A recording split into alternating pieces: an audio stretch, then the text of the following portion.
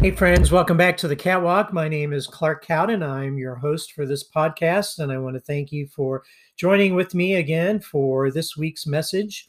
Today, we are wrapping up our series on the story of Jonah from the Old Testament by talking about our relationship with God's world. We're going to look at the story of Jonah and see what it tells us about how involved we should be in the world. Sometimes we want to avoid the world. We want to hibernate. We want to become hermits. We want to keep it as far away as possible. And yet, God keeps pushing us into the world to deal with difficult things for redemptive purposes.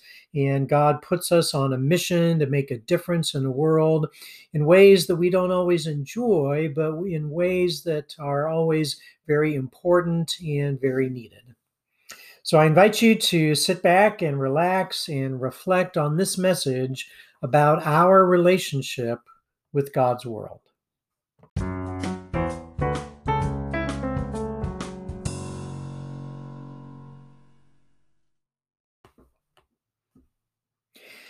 A few weeks ago, we finished our series of messages on the story of Jonah from the Old Testament. But there's so much that God teaches us in this brief book that I wanted to take one more opportunity to consider some of the big ideas that speak into our lives today. The book of Jonah talks about our relationship to God's world. Throughout history, different churches and different denominations have taken different positions on what our relationship to God's world should look like. Should we withdraw from the world as much as possible because it's such a bad place? Or do we immerse ourselves in the world to try to change it and make it better? Do we blend in so much that we look like everybody else? Or should we stand out and look strange or odd so that the world might see that there is a better way? As we consider these questions, I would like for us to think about three things we see in the story of Jonah. It's about embracing the storms, embracing the other, and embracing the mission. To begin with, rather than reading from the book of Jonah, I'd like to begin with a story about Jesus that has a lot in common with the story of Jonah. Mark chapter 4, verses 35 to 41 says this. That day when evening came, he said to his disciples, "Let us go over to the other side." Leaving the crowd behind, they took him along just as he was in the boat. There were also other boats with him. A furious squall came up, and the waves broke over the boat so that it was nearly swamped.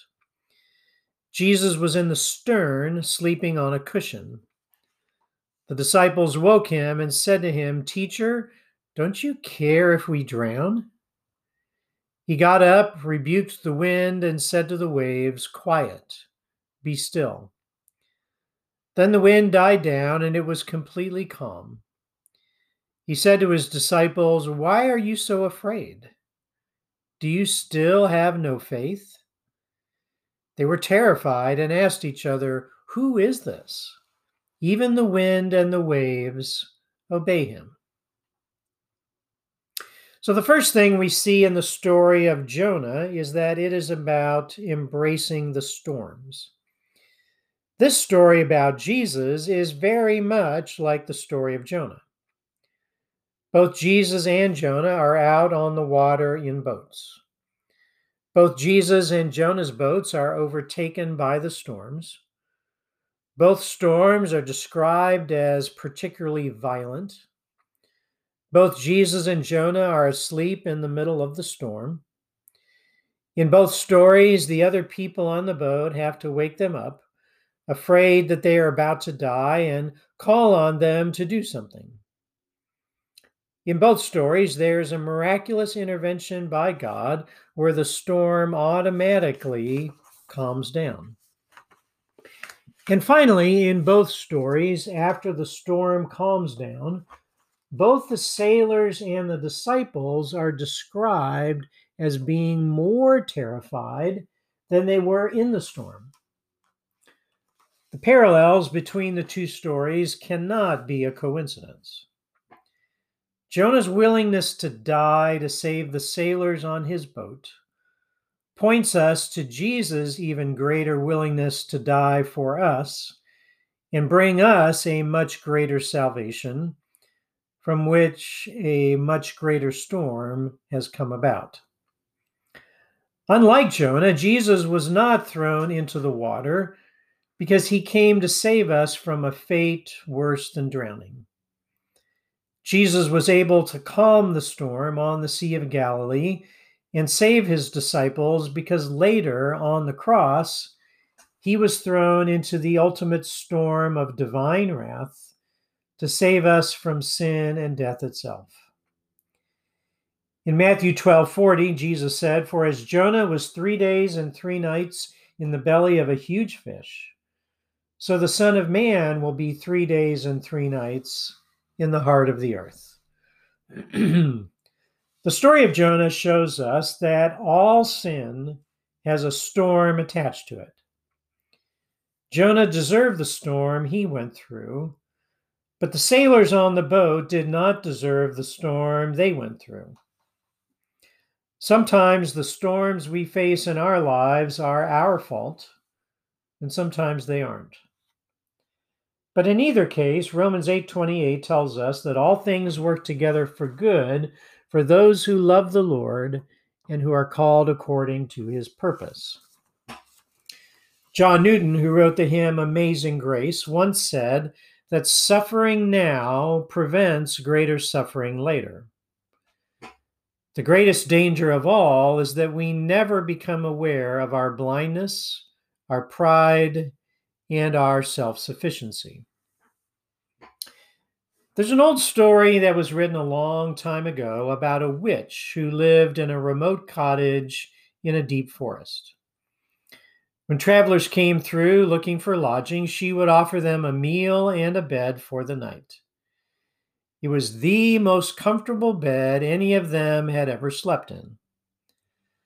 But the bed was full of dark magic, and if you were asleep when the sun came up in the morning, you would turn to stone.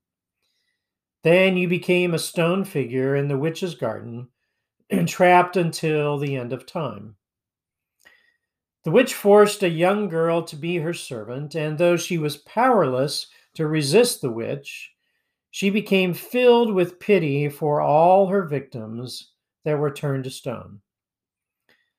So one day, when a young man stopped by looking for a meal and lodging for the night, the young girl just couldn't take it anymore. She threw sticks and stones and thistles into his bed. It made the bed horribly uncomfortable. Every time he turned over, he felt another painful object in his back. Each time he would throw one out of the bed, she would throw another in to replace it. He hardly slept at all, and he finally gave up trying to sleep before the sun rose in the morning. As he walked out the front door, he snapped at the servant girl. "How could you give a traveler such a terrible bed of sticks and stones?" She replied, "The misery you know now is nothing like the infinitely greater misery that a comfortable sleep would have brought upon you. Those were my sticks and stones of love." He didn't realize that the pain he endured that night actually saved his life. I think sometimes God puts sticks and stones in our beds to wake us up, to get us to rely on him, lest the evil forces of our world overtake us without Christ in our hearts, and we be turned to stone forever. In Ezekiel 36:26, God says, "I will give you a new heart and put a new spirit within you. I will remove your heart of stone and give you a heart of flesh." Part of the message of Jonah is about embracing the storms. The second message of the story of Jonah is about embracing the other. Jonah doesn't like the Ninevites. They're a different race, they're a different religion. God loves them when Jonah doesn't. And part of the message of Jonah is that God calls us to love people who are different from us. We are called to love our neighbors even when they look different than we do, and even when they believe different than we do. And on the boat, the captain of the ship rebukes Jonah for not doing anything for the common good. This tells us that as Christians, we can't just think about building up the church, as important as that is. We must also work for the common life and the common good of our communities. Jonah had allowed himself to become too aligned politically and emotionally with the national security interests of Israel. That's still an easy trap for us to fall into today. We have seen a resurgence in Christian nationalism in our time, where some people think that the only way to be a good American is to be a white Christian. These people are angry at people of other races. They want to keep people of other religions out of our country. Rather than loving our neighbors, they want to build a barrier to keep other people away because there's something about them that is bad. Jonah would have felt very much at home with the Christian nationalists of today. But Jonah's story is about how God was at work to change his heart. The grace of God and the good news of Jesus Christ is something God wants us to share with everyone. God doesn't want us to wait for others to come to us. He wants us to go to them. The message of the Bible is not for us to tolerate other people, but to love other people, to embrace other people. We will never convince other people to become Christians if we just tolerate them, if we just put up with them, or if we just grudgingly throw them a few crumbs.